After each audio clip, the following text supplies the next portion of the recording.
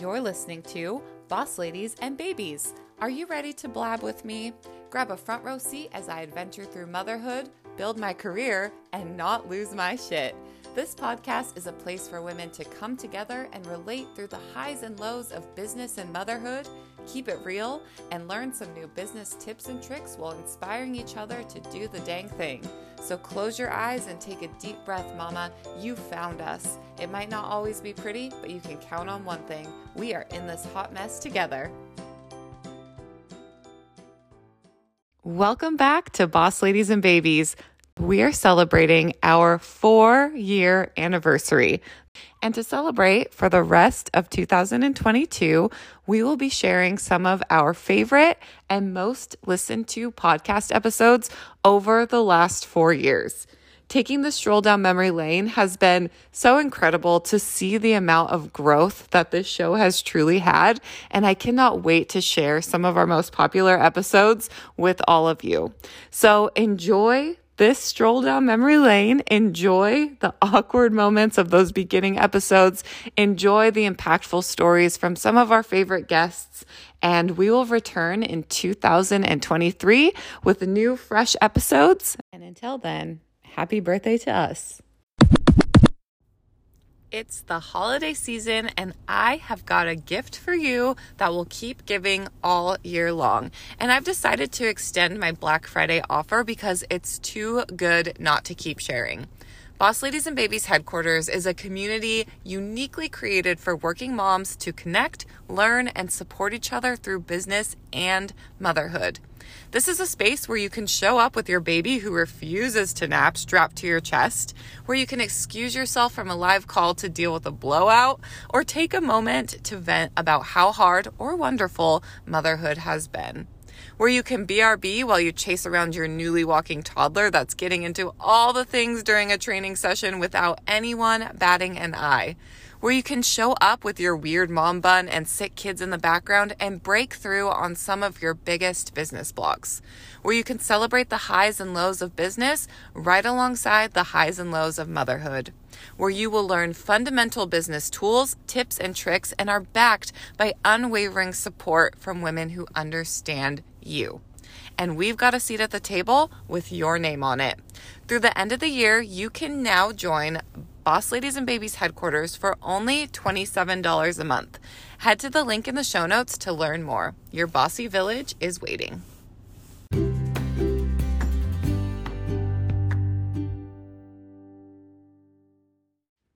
Us parents have really been through it these last few years, and it has been tricky for many of us to kind of hold everything together, including our tempers. And so it makes sense as to why this was one of our most listened to episodes over the past 4 years.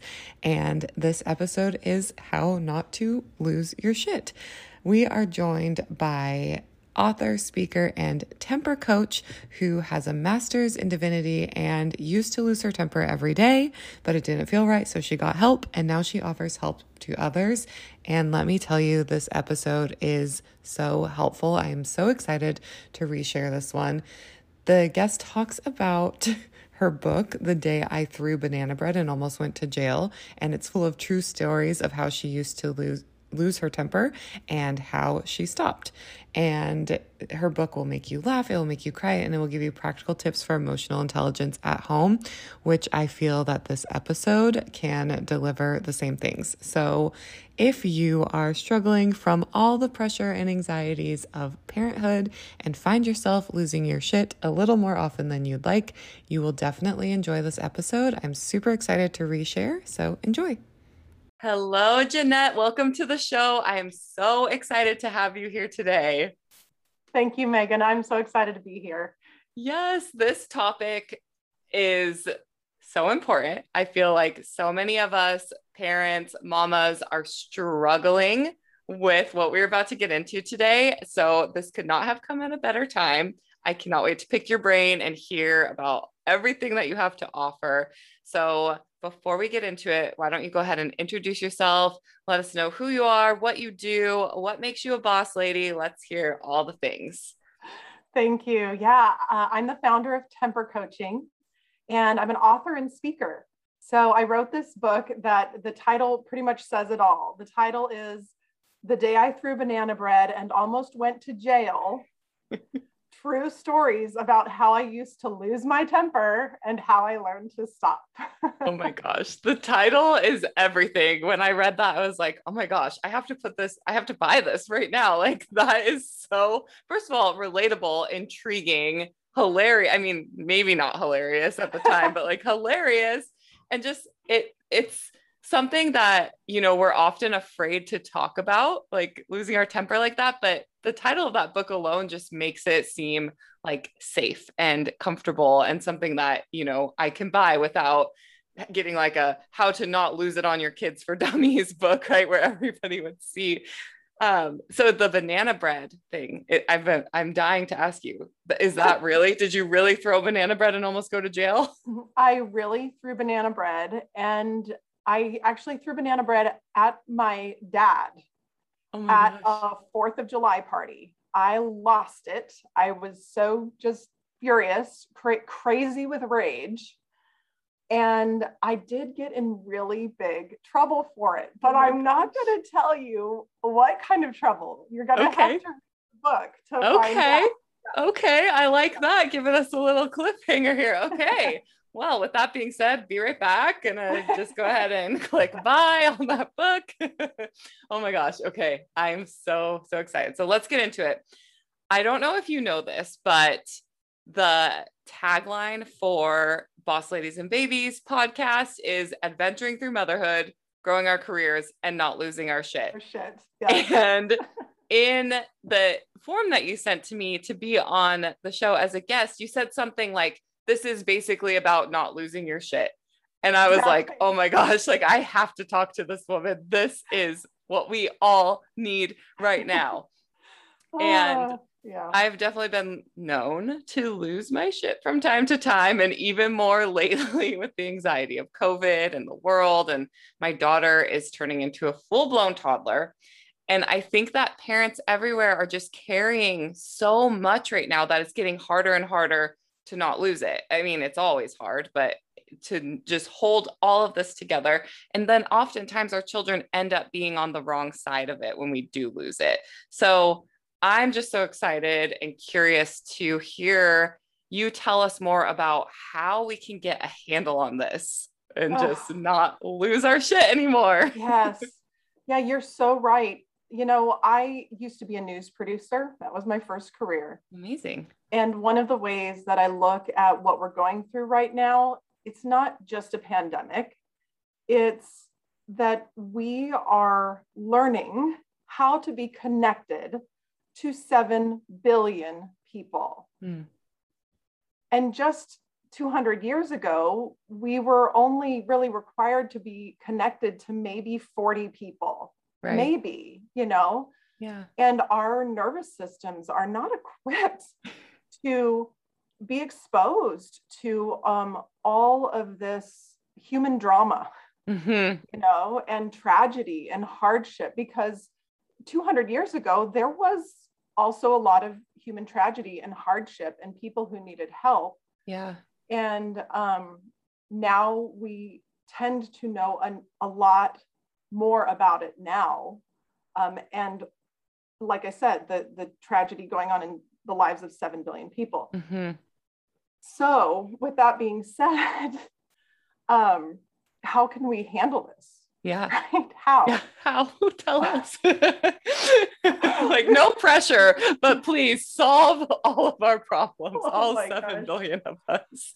Yeah, I'm giving this speech next month to a group of leaders in Kerrville, Texas, and I was thinking about this, and I was a chaplain in a hospital ward for a little while in Austin at a Trauma One center. Yeah, wow. And being a leader right now, which really anyone listening to this podcast right now, they're a boss, they're a mother. I consider you and your listeners leaders. You're all leaders in our local neighborhoods and communities, and maybe even globally if you have an internet business.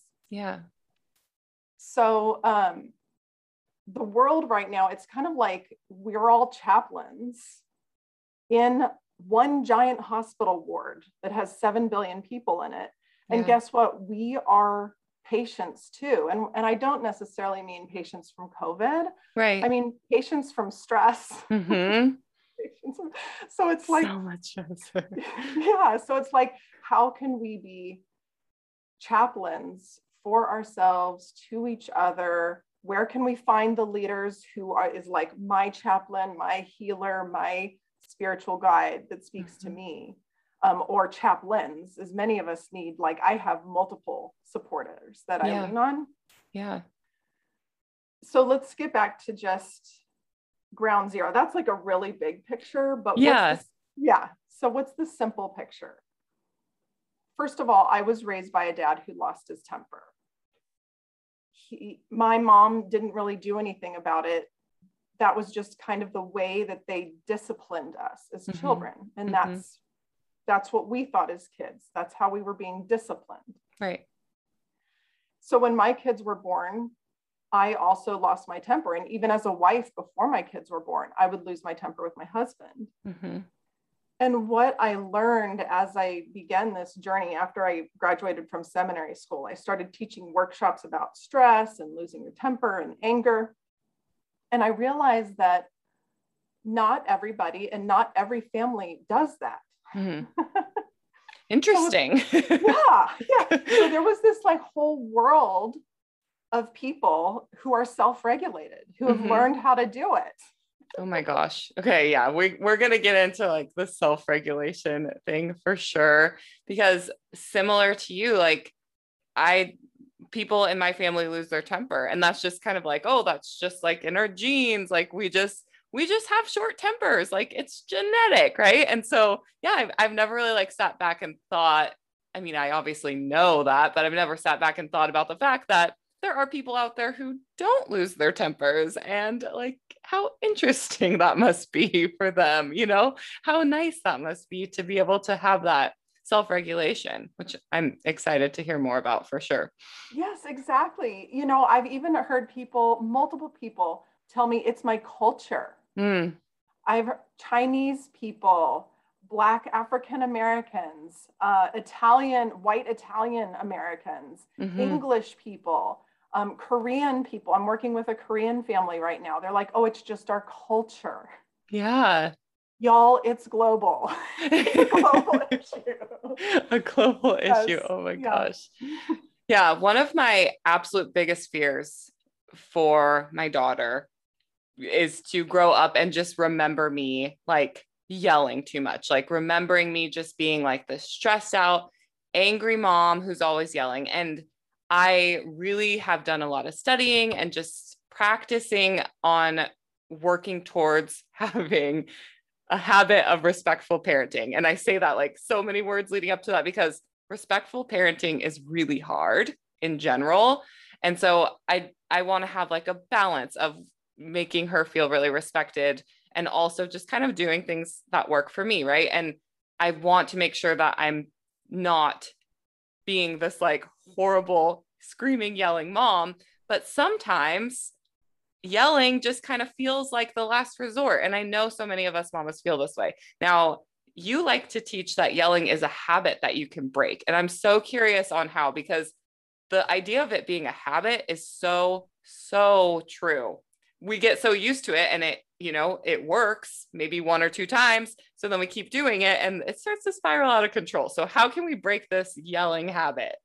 Exactly. Yeah. So there's a whole mindset shift between this is the way I discipline my children, or this is part of my culture, to, oh, there's this thing where I lose my temper, and even my child loses their temper because guess what? They kind of learned it from me. And that's a habit in our family. One of the ways to think about a habit is it's all encompassing. So, right, it's part of your family. And one of the little pieces to the habit is that you all get an adrenaline rush. Yes. Man, when you lose your temper, not only do you get an adrenaline rush, but the people in your family get an adrenaline rush because it's pretty scary. And then, so you get this sort of high from it. And then there's this huge sigh of relief that everybody also gets when that adrenaline, after the adrenaline peaks. Mm-hmm. So you can see how there's this sort of addictive quality Yeah. to losing your temper for the whole family. Mm-hmm.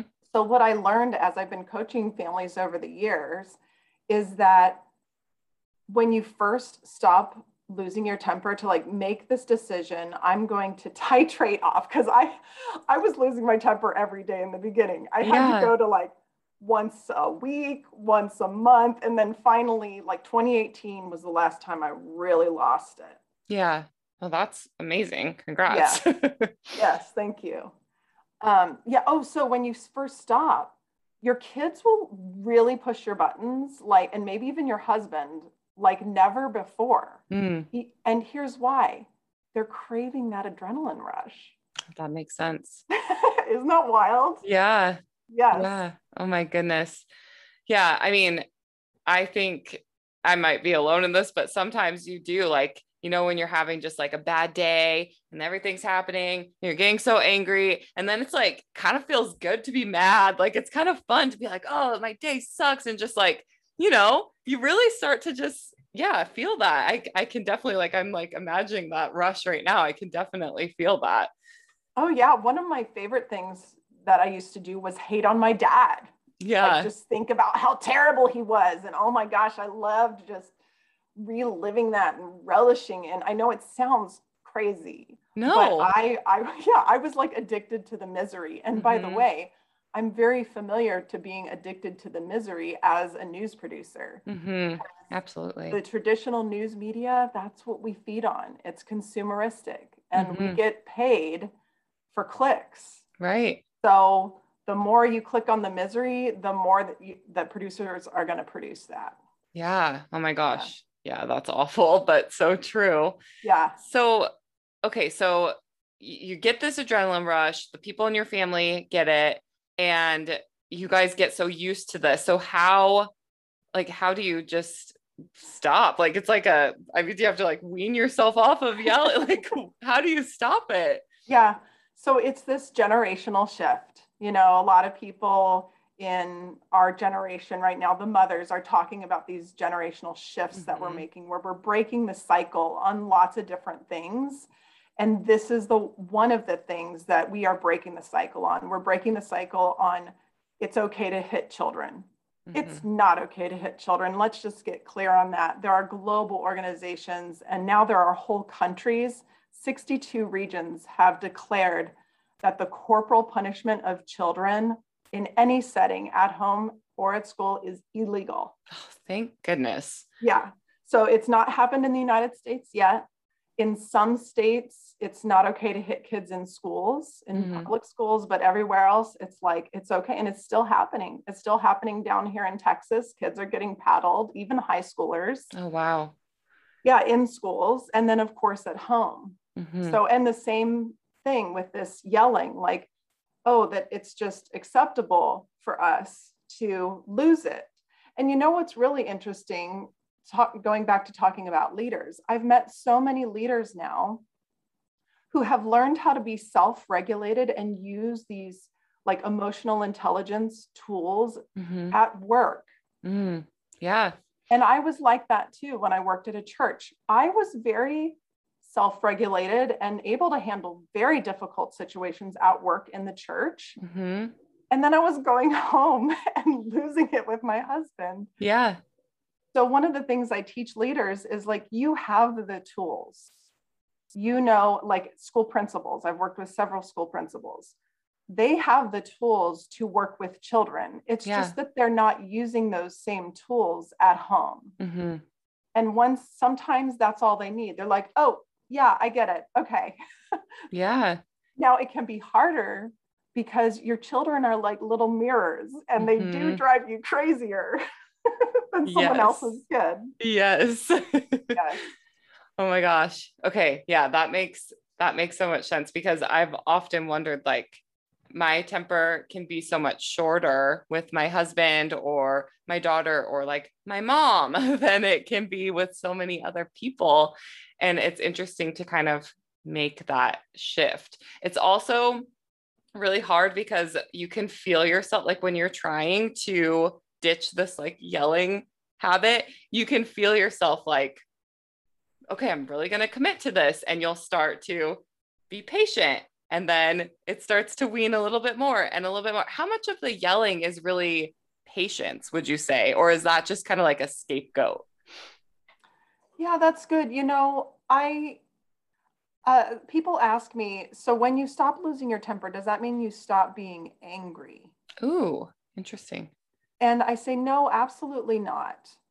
It means that in an emotionally intelligent way, you learn what it feels like to be angry and to have a healthy response to it. And because I used to be very hurtful with my anger, and now with my anger, I try to be very helpful instead, helpful to myself or helpful to the people around me. Yeah. Yeah. And so, to me, what your question was sort of asking was like, what are we transforming here? And I think one of the things we're transforming is the way that we experience anger. And it can look like patience on the outside, right? But it's not necessarily, like when I'm working with a family who, God bless them, are still paddling their children. Oh no. I may look very patient on the outside, and I am very loving and kind because that's what I'm teaching them, right? I'm teaching them loving kindness. Right. But on the inside, when I hear them that they got out the wooden spoon again, Megan, I am rageful. Yeah, that would be really hard. Yes. Yeah. But it's not illegal here. It's not. So they can do that. The beautiful thing is when they make the breakthrough and they see, oh my goodness, this is a generational shift. The way I was treated as a child, maybe it wasn't the best. I want to do better for my child and for the future of my grandchildren. Yeah. Yeah. I think that is so important because we forget oftentimes when we're in it that our children are learning this from us and that they're just going to take this on into their lives. And it's just, it's such a struggle because we know this, but we forget it in the moment. I've been really, really practicing being in the moment and remembering that, like when I am feeling angry, because I went through like a couple months where my anxiety just completely took over. It was so bad. And I was never, ever like to the line where I would physically hurt anybody, but my words, not even mean things, but just like so quick to lose it, like so quick to yell. And my anxiety like took over. And I fortunately have been able to get help with a therapist to get my anxiety a little bit under control, which is helping with like the anger part. But I've really been trying to, in angry situations, like remove myself from it and remember I'm teaching her what to do right now. And so I try so hard to talk through being mad and really, really showing her, and I'm sure we'll get into this when we talk about emotional intelligence, but showing her it's okay to be mad.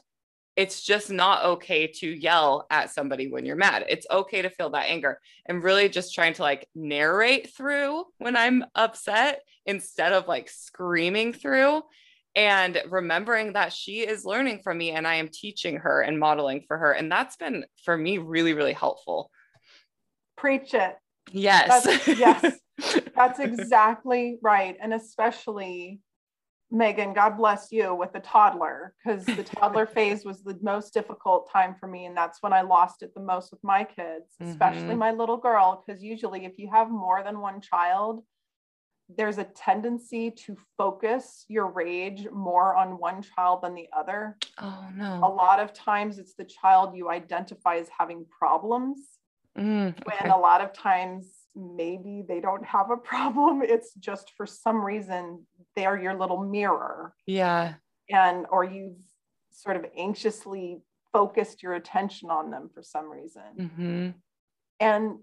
And at that toddler phase, what's happening. And this is what's heartbreaking for me about what I was doing as a mom during that phase, is that their emotional brain is waking up. they're in this developmental phase where it's so helpful to learn how to name feelings and feel feelings in their body. And yes, to be taught over and over again by our modeling, how to do that, how to identify and feel feelings in healthy ways. And let me tell you, I was not doing that at all for them. I was in this sort of punishment disciplinary model where I thought that I was raising respectful children by yelling at them. I thought I was teaching respect by yelling, which now is like my greatest facepalm moment. Like, yeah, you hear what I just said. It's like that old silly song where you smack your kid and you say, stop hitting your sister. Right. Yeah. Yeah. Well, but that's like the generational thing. That is what so many of us were taught. And like, you know, oftentimes when we are yelled at or when we yell at our children, they listen. And it's not because they're respecting you, it's because they're afraid. And that's like such a big piece of the respectful parenting that I try to do, is like not have that fear-driven discipline, because I don't want I would rather my daughter like deliberately disobey me, look me in the eye and disobey me, than be only listening to me because she's afraid. And that's like really impactful when you think about that. Like, we don't want our children to be afraid of us. That's not respect. That's not good. That's right. That's exactly right. And there's research on this now. Like, there's a woman who wrote a book called Lost and Found about classroom management and the way children are taught. And it's been proven that fear-based discipline, it does sometimes work in the short term. However, it's not healthy in the long term. And you can see that through my own life, which I just recounted to you, because that's how I was raised. Yeah. Man, I mean, when you think of like the fear-based discipline, I'm thinking about like, don't run in the road or you're going to get hit by a car. Like, for sure, like that, I use that because you should be afraid of being hit by a car. And if that means you're going to listen. But I mean, I'm curious to hear about just kind of like the transition that you noticed in your children when you were able to make that shift as well. You know, one of the biggest transitions that I noticed, well, first of all, I guess there's so many things I could talk about. I learned to say, I'm wrong. I'm sorry. I changed my mind. Whereas when I was in that fear-based model, I always thought I was right. Yeah. Like my parents, they always thought they were right. It was just part of like this authority thing. So I learned to see authority very differently. Yeah. My little girl who would lie to me all the time out of fear, because she would get in trouble not only for lying, but for whatever she was lying about. Yeah. Yeah. Okay. She would lie to me all the time about the stupidest little things. She went to telling me the truth. That's awesome. You know, because she doesn't get in trouble. In our house, when friends come over, I give this little speech and I say, look, this is a house where nobody gets in trouble. There's not, one of my friends calls it the FOGIT, the fear of getting in trouble. Nice. So there's no FOGIT here. What we do, if someone gets hurt or someone's being hurtful, come to me and we'll talk about it. We'll talk about our feelings. We'll figure out what's important. And then if we need to, we'll problem solve for next time. Like, what are we going to do? Because we value kindness. Kindness is most important here. So if someone's hurt, something's wrong and we need to figure it out. I really like that. I think that is such a core value that we should be really teaching all of our children, no matter what you believe, right? And I think something that you said a bit before that as well is, you know, when you're admitting that you're wrong and, you know, taking that ownership and apologizing, that I feel like paired with the kindness piece, like it sounds like that's kind of like the secret behind it, is to just wake up a little bit and have that like moment with yourself. And then when our children see us saying, I was wrong, like obviously we're not going to ever be perfect, but we are respecting them enough to show them I was wrong. I made a mistake. That's something that I find myself doing often with my daughter, which sometimes I'm like, oh, I'm doing that too much. But at the same time, she's seeing me learn how to be a mom just the way she's learning how to be a kid. And I sit her down and say, Mommy should not have got that upset. Mommy was not very nice when she raised her voice at you. Mommy made a mistake. Mommy is sorry. All of these things are teaching her how to be a kind person and showing her that an authoritative figure doesn't have to be this like terrifying, scary thing. I love what you're saying about the not getting in trouble piece. I think that that is so huge because like our childhoods was like, clean your room or you're on phone restriction, clean your room or you can't go see your friends, do this. You know, it was like, do this or this negative consequence. And no fault to my parents. That was just a complete generational thing. That is the way that parents did things back then. So is the respectful kindness piece enough to teach our children to follow the rules, in your opinion? Yes, with modeling. Mm-hmm. We are the actual leaders and the authorities, just in a different way, mm-hmm. right? Not in a fearful way, but in this modeling way. You know, people who are still in the mindset of this fear-based discipline model, and they wouldn't necessarily identify it as being fear-based. They would identify it as being respect-based. Right. They say things like, yeah, but you just let your kids get away with anything, and it's not good to be friends with your kids. Those are the sort of, or I've even had a person call me a pansy before. Oh, no. And what I say is, in my particular program, it's based on emotional intelligence. And basically, there's 3 steps. It's to learn that self-regulation piece, how to calm yourself down and not get rageful and upset and out of control where you're being hurtful. Mm-hmm. So to learn how to be calm, identify those feelings, and then identify the values. So like I love the fact that you mentioned core values. And yes, kindness, love, respect, gentleness, peacefulness. Mm-hmm. I mean, honestly, the Bible lists these as like the fruits of the spirit. Mm-hmm. Self-control is also one of those. There's like 7 of them, I think. Yeah. And when your household is centered in a value like kindness, it's more strict than a traditional authoritarian household. And here's why. Here's why it's more strict. Because Megan, even I, as an adult, am trying to live the best that I can according to the values. So if we value kindness as a family, mm-hmm. when I step out of bounds, when I'm being unkind, I'm going to take a step back and say, oh my goodness, that wasn't in alignment with my values or my family's values. What happened here? And I'm sorry. Let's do that differently in the future. So it's more strict for the whole family. I love that. And easier to kind of keep each other in check too, because you're all on the same page and you all understand this like collective goal that you're working towards.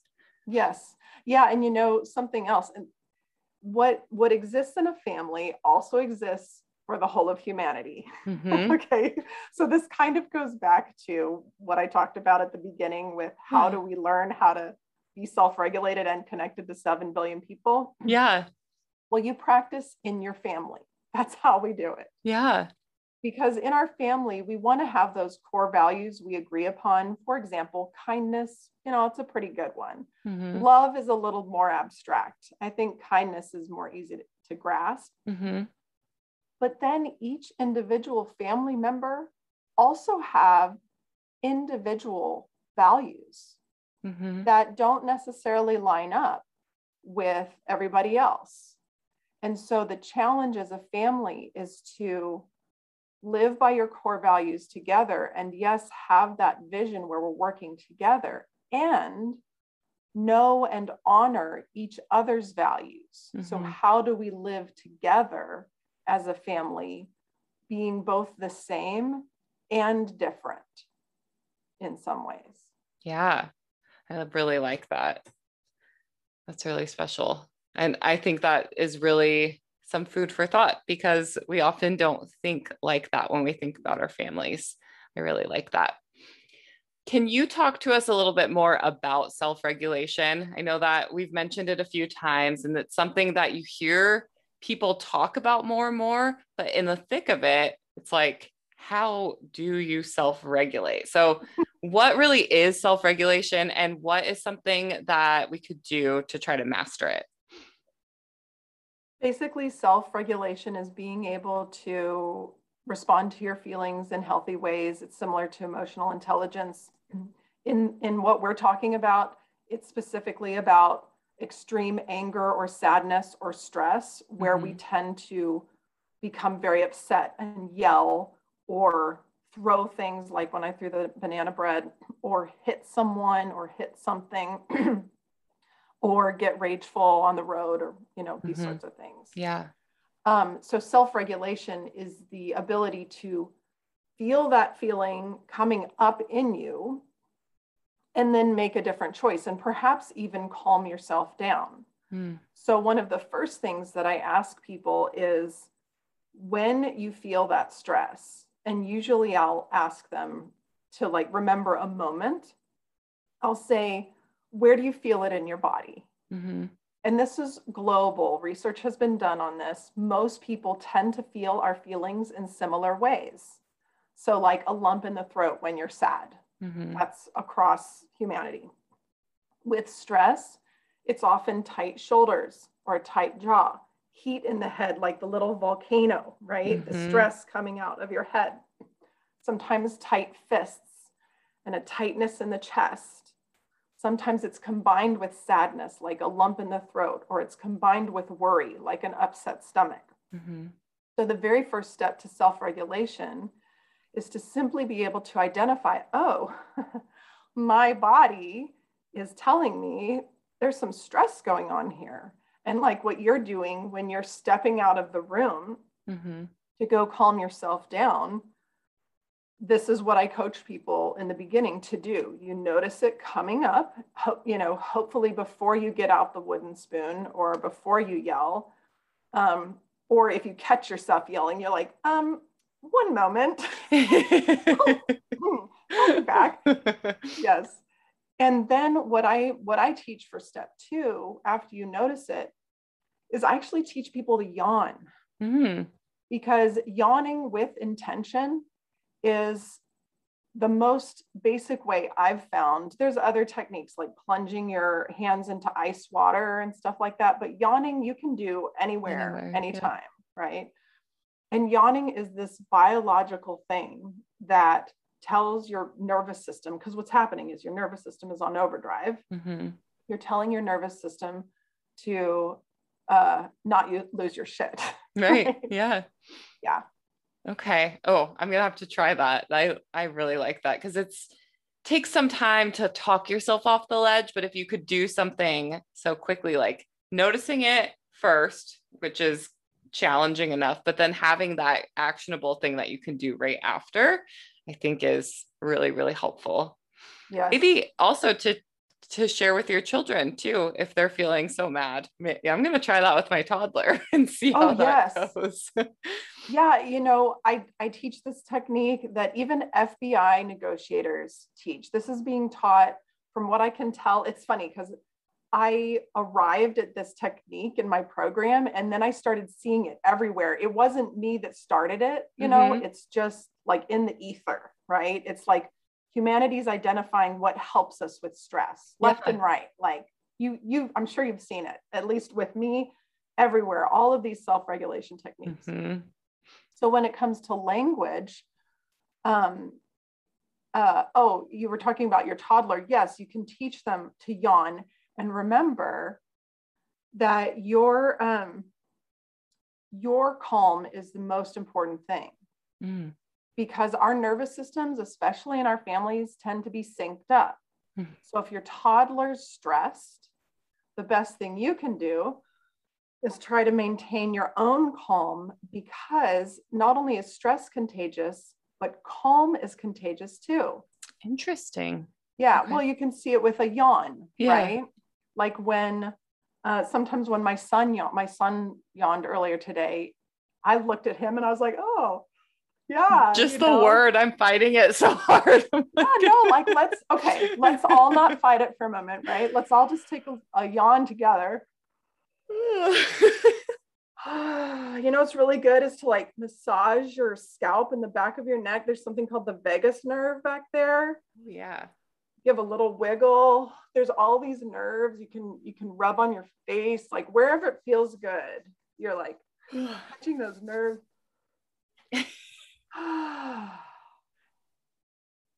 It can help your toddler. Again, just by modeling, you are teaching him even without words. And then you can put words to it. So that's the next step. You're feeling stressed. You're feeling angry because you don't want to leave the park. And then the next step is, what does he care about? What are his values? You love the park. You really love to play here. And then if there is a problem to solve, you know what? Let's come back tomorrow, whatever. Yeah. Solve the problem. Or like, okay, so we know you love the park and we will come back. And now, how are we going to get to the van? Let's skip or jump. Mm-hmm. Sometimes giving a toddler just like something else to focus on is helpful. But I like to, again, out of this respect idea, I like to let them know, like, I see them, I hear them, I can help them cultivate their own language for their feelings and values too. Yeah. I love that part. I think even at like the worst, in the thick of it, I think that part is so impactful. Like, even if I'm mad and I'm like, I can tell you're mad right now, I think that part is so important. Another thing that I started doing with my daughter, and oh my gosh, it's like the cutest and also most heartbreaking thing, is when she is not able to regulate herself. And it's easy for us to lose it then, but I love what you're saying about calm being contagious. And so when she's not able to regulate herself and you're sitting there doing whatever you're trying to do, whether you're like also getting mad or trying to stay calm, I'll often tell her, I love you anyway. Like, you're being really mean to me right now, but I love you anyway, even though you're being this way. And there has been times now where I'm acting like such a jerk, such a brat. I'm having my own temper tantrum. And she'll say, Mommy, I love you anyway. And it's just the cutest thing, but also like a little bit heartbreaking because, she's seeing me like this. But it's, I don't know, just like the little things like that have helped us, and just finding ways that you can regulate within your family as well, like whatever works for you. I love all the tips that you gave, and just like playing around with what works. Because even in that moment, like when both of us are super elevated, we can still say, like, even if it's like screaming, I love you anyway, like, we know that we're there for each other. Yes. Excuse me. That's right. That's so lovely. Yeah, you can be angry. And my family, I feel like we're just learning how to do this, because I feel like my temper was pretty severe. Mm-hmm. And it was a lot for me and my family to overcome. And now we can sort of have like a little spat, mm-hmm. and get angry with each other, but not be hurtful. Yeah. Where we're like showing our hearts and showing our hurt, but not shaming each other and blaming each other and feeling guilty and all of those messy things that stick to you and keep you up at night. Yeah. We're learning a different way to express those feelings. And it sounds like you're doing that with your daughter. And I'm just so happy for you, you know? Yeah, thank you. Yeah. I had like a wake up call because it was like last year, deep into COVID, and I was trying to get her stroller out to go on a run. That's like the only thing that was keeping us sane. And I just remember like something, she was in the house. Thank goodness she did not see me like this. Something so annoying happened. It was so small. I can't even remember what it was, but I was like out in the garage, like trying to get the stroller open and just like flailing it around. And I broke it. And I was like, how did that even happen? Like, that was like a really big wake up call for me. And then I started like replaying moments, like how quickly I was to snap at people. Like I said, like my mom and my husband and my daughter. And just like, I had to have this moment with myself. Like, you are awful. Like, you are so mean. Like, the like overwhelming descriptor for you right now is mean.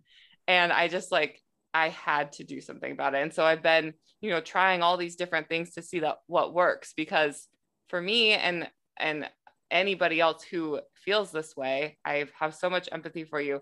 The anxiety piece just can really cause so much rage. And I'm still not perfect, and I still yell at my family more than I want to, more than I like to admit, but I'm working on it, and it's been like a journey. And we're growing together, and we're learning how to help each other and how to not trigger each other, like especially with my husband. Really, it's whoever you're closest to, it's like the easiest to trigger each other, I think. So that's right. Well, and such an important message, Megan, in this conversation. And I feel like this is one of the main pieces of my mission, is what you talked about at the beginning, that it is okay to talk about. Mr. Fred Rogers of Mr. Rogers' Neighborhood, he said, if it's mentionable, it's manageable. And if you are losing it at home, like I was behind closed doors and not, it's like something in me knew that it wasn't right, but because I wasn't talking about it really, or even admitting it, hardly to myself. Yeah. But if we can talk about it, we can let some steam off and figure out different ways to let steam off, and figure out different ways to treat ourselves and treat each other and treat our children. And let me tell you, from what we can tell, over half of families have hit their children during the pandemic. So there is a very large part of the population that is still in this mix. Some people are perfectly happy doing that, but there is this sort of awakening happening where you're like, that doesn't feel so right. I'm not, that kept me up. I felt guilty about that. I don't want that to happen again tomorrow. Yeah. And just like what you had with that awakening with the stroller, this is happening to moms and to parents. I see it happening every single day. Yeah. And I think people are so embarrassed and afraid and ashamed to seek help, and you're not alone if you're feeling these ways, and it's important to seek help. I mean, that is the main thing, is to find help, because there are people like you who can help with this. You're not trapped. It can feel so isolating just being trapped in your anger or your fears, and it doesn't have to be that way. That's right. When I was talking about what I call the social bubbles, like there are whole portions of the population where they just think this is how we raise our kids. Like this is how everybody raises their kids. But there's a whole portion of the population that doesn't. And if you want to, you can break through the bubble, but you have to find some mentors or some helpers who are in the other bubble, right? Yeah. In the self-regulated bubble. Because at first I was only connected to families who were losing their shit. I didn't even know that was not even in my realm of possibility. And I even coached a mom who told me, Megan, she went to a counselor and she said, I want to learn how to stop yelling at my kids. And that counselor leaned forward and said, everyone yells at their kids. Mm. So even some of the counselors and helpers have not yet broken out of that bubble or even realized that it's something that they can break out of. Yeah. Wow. Oh man. Well, thank goodness for you and anybody who does what you do, because it's really, really needed. And we've talked a lot today about emotional intelligence and, self-regulation. Can we leave people with maybe 2 or 3 things that they can start doing today to become more emotionally intelligent and to not lose their shit? Yes.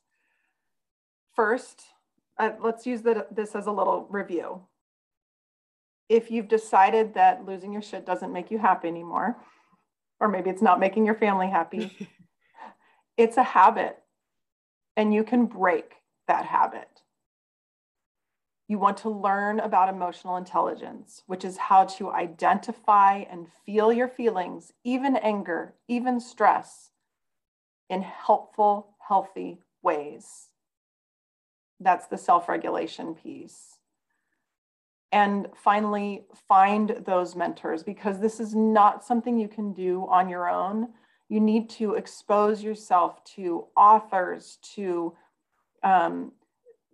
coaches, to counselors, to people who make videos about this. And there's more and more of us every day who are raising our voices about this. There are even global organizations raising our voices about this. To put yourself in front of those people one way or another, watch them, talk to them, read their words, because you will learn. It's almost like you'll be reparented. Your nervous system will learn something from their nervous system just by being in their presence. Yeah. Wow. That's awesome. And if you are uncomfortable, maybe like actually speaking to somebody up front, just, what you're saying about reading books, or so much is happening on social media with these videos that you can consume so much of this content and just start to feel more comfortable with the idea. And then, when you're ready, reach out for more help. Yes, exactly. I mean, when I was not even aware of the word emotional intelligence, and now you Google that and you will find millions of videos and pages and people talking and teaching about how to do this. It's a really great human skill to have. And there are even public schools now that are teaching this. It's called social emotional learning, is another word for it. Yeah, so there's a conference every year where all the educators get together who are teaching how to do it in the classroom. This is happening. Oh my gosh, that's amazing. I hope that is rolled out through all schools. That's so, so needed. I'm just thinking about like my husband, and just like, not to make it gendery, but so many men now that were boys before, like, grew up with this idea of like, oh, you can't be emotional, you have to be tough. And like, that's something that he has struggled with coming into an adult, and through working together and, really trying to figure out like how to be in a relationship together, he has done the work to learn a lot about that. But so many kids just are taught that you can't be emotional, that it's bad. And it's just, oh, that's so important. I love that that's happening in schools. Yeah, it's good. There are so many good things happening in the world right now. I know when you look at the news, it may look like doomsday. Yes. But trust me when I tell you, as a former news producer, what you're seeing on the news is only part of the story. There's a great book that I read called Factfulness, and it was written by a statistician. And when you look at the statistics that indicate the thriving of humanity, we are getting better every day. I was coaching a Christian family that said, well, Jeanette, isn't this the end times? And I said, oh, goodness. Well, I can tell you what I learned in seminary about that. But I said, I don't see the end times in front of me. When I look at your family, and I'm looking at this couple across the table, I said, when I'm looking at your family, I see love growing. Mm. And that, to me, that's not the end times. Yeah. If anything, that is, that's humanity getting better.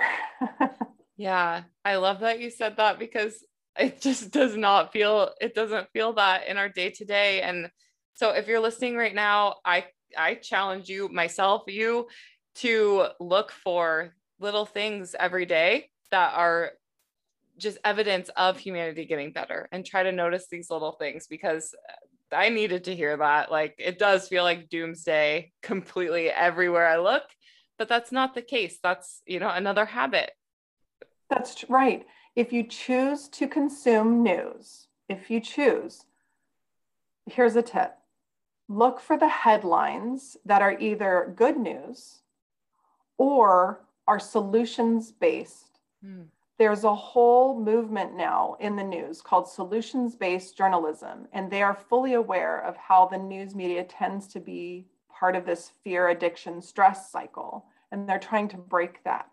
But the only way that the news producers will stop producing fear-based news is if we as consumers start clicking on the solutions-based and positive news stories. Interesting. Okay. Yeah, we're all part of that vicious cycle, right? We can't blame anyone. It just sort of arose that way, right? But we can, and it is changing little by little.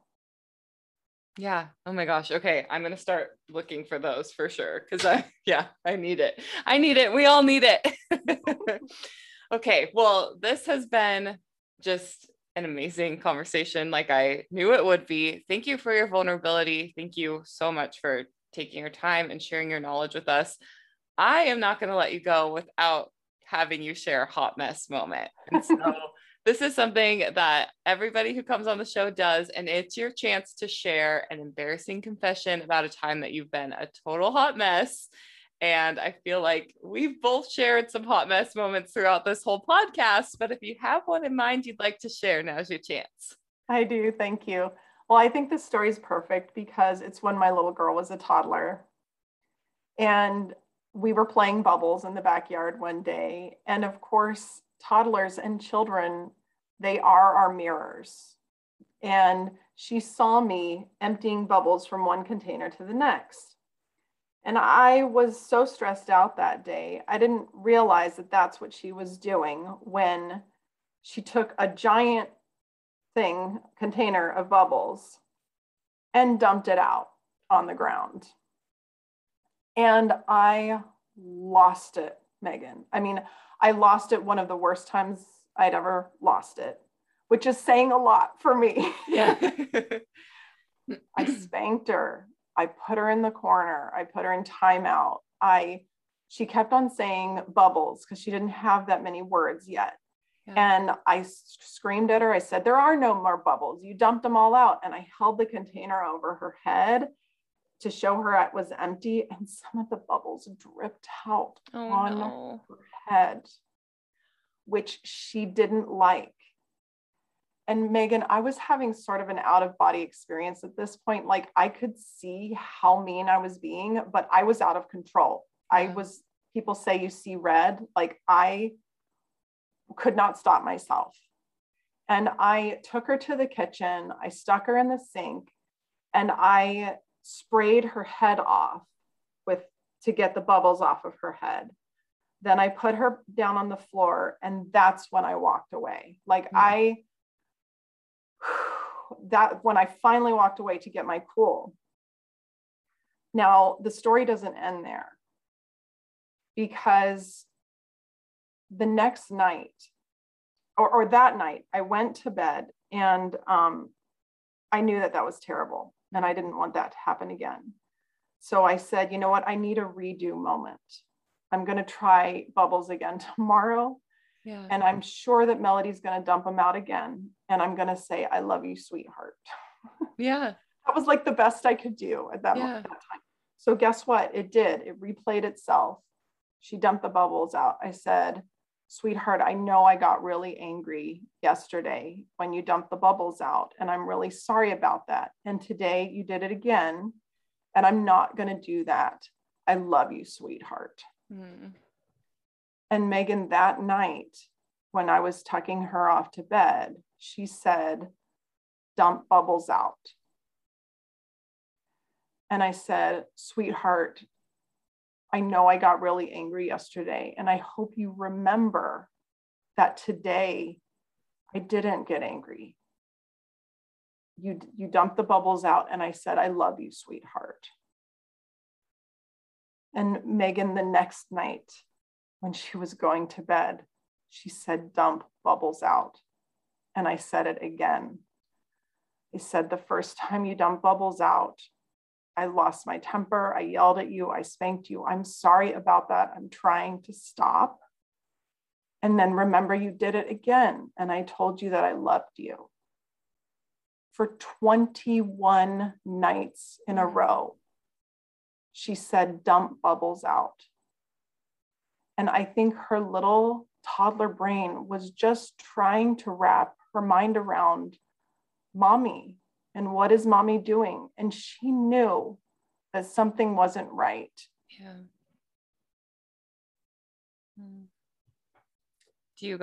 Have you guys talked about it now that she's older? Is it something that she remembers at all, or? You know, she doesn't remember that moment in particular, but I did write about it in the book. Yeah. But it is a regular occurrence in this family that we talk about this whole generational shift. Like they know about granddaddy and how he used to lose it, and even great granddaddy and how he used to lose it, and probably great granddaddy, right? All, you know, probably for generations. And how when they were little, I used to lose my shit with my kids, but how I worked really hard on that, and now I don't. And even as 10-year-olds, I have 10-year-old twins, they sometimes lose it. But guess what? They're only operating on like half a brain, right? They're not fully developed yet. Yeah. And that's okay, because now I know how to model and teach for them how to do the thing, how to be self-regulated, how to be emotionally intelligent. Yeah. It's amazing that, you know, just because it starts one way doesn't mean it has to stay that way. And, you know, 21 days of saying dump bubbles out is a lot, and that probably broke your heart every single night, but that happened and everything is okay. Yes, that's right. That, you know, when you start breaking this habit, one of the toughest things to walk through is the sadness about it all, Megan. You know, some people that I've coached, they've never seen their parents as being fallible. And all of a sudden they're like, oh goodness, maybe when my dad hit me with a belt, that wasn't the best thing. And so they're sad about that. And then they look back on their own parenting, and there is sadness to walk through, not only for yourself, but as a family. So we don't talk about it so much anymore, because now we're sort of through a lot of that. But, you know, especially if my kids decide to become parents, I'm sure all of that will come up, and God willing, I have actually broken the cycle. And when they become parents, they will do it differently. Yeah, I'm sure they will. I mean, and it sounds like they have great support. So yeah. Oh my gosh. Well, thank you. Thank you. Thank you. Thank you for sharing that story. That is definitely something that I'm sure hits a lot of people's heartstrings, you know, and people can relate to in one way or another. So I really appreciate it. And we are going to wrap this up. I could talk to you all night about this topic. There's so many different pieces that play into this, but I think we covered so much. And I'm just going to say again, if you are struggling and you feel worried, afraid, or embarrassed, you're not alone, and there is help out there. And so with that being said, why don't you go ahead and let people know where they can find you and how we can support your business? Great. Thank you. The easiest way to get a hold of me, to watch videos of me, to read my blog, to start exposing yourself to someone who's broken the cycle is through my website. And that's tempercoaching.com. It'll redirect you to JeanetteHargreaves.com because that's a little harder to spell. But even if you're feeling a little scared, just to even go to my website where you can write me an email if you want, if you feel the courage to get in touch with me. If you write me an email, by the way, and mention that you heard me on this show, we can hop on the phone for 15 minutes and talk about anything you like. So I'll put that offer out for your listeners. Perfect. Thank you. But if you're feeling scared even to go to my website, you can find me anonymously at Amazon.com. And my book, The Day I Threw Banana Bread and Almost Went to Jail, is on there. Awesome. All right. That is perfect. Please go check out Jeanette, go buy her book, check it out. Don't be afraid, reach out. And that is all that we have for you today. So thank you again so much. And until next time, mamas, you've got this. Stay bossy. Thank you for listening to Boss Ladies and Babies. If you like this episode, be sure to rate, review, and leave us some feedback. Make sure you follow us on social at Boss Ladies and Babies. Join the conversation in our private Facebook group and check out everything we have to offer like community, coaching, merch, and more at bossladiesandbabies.com. And until next time, stay bossy.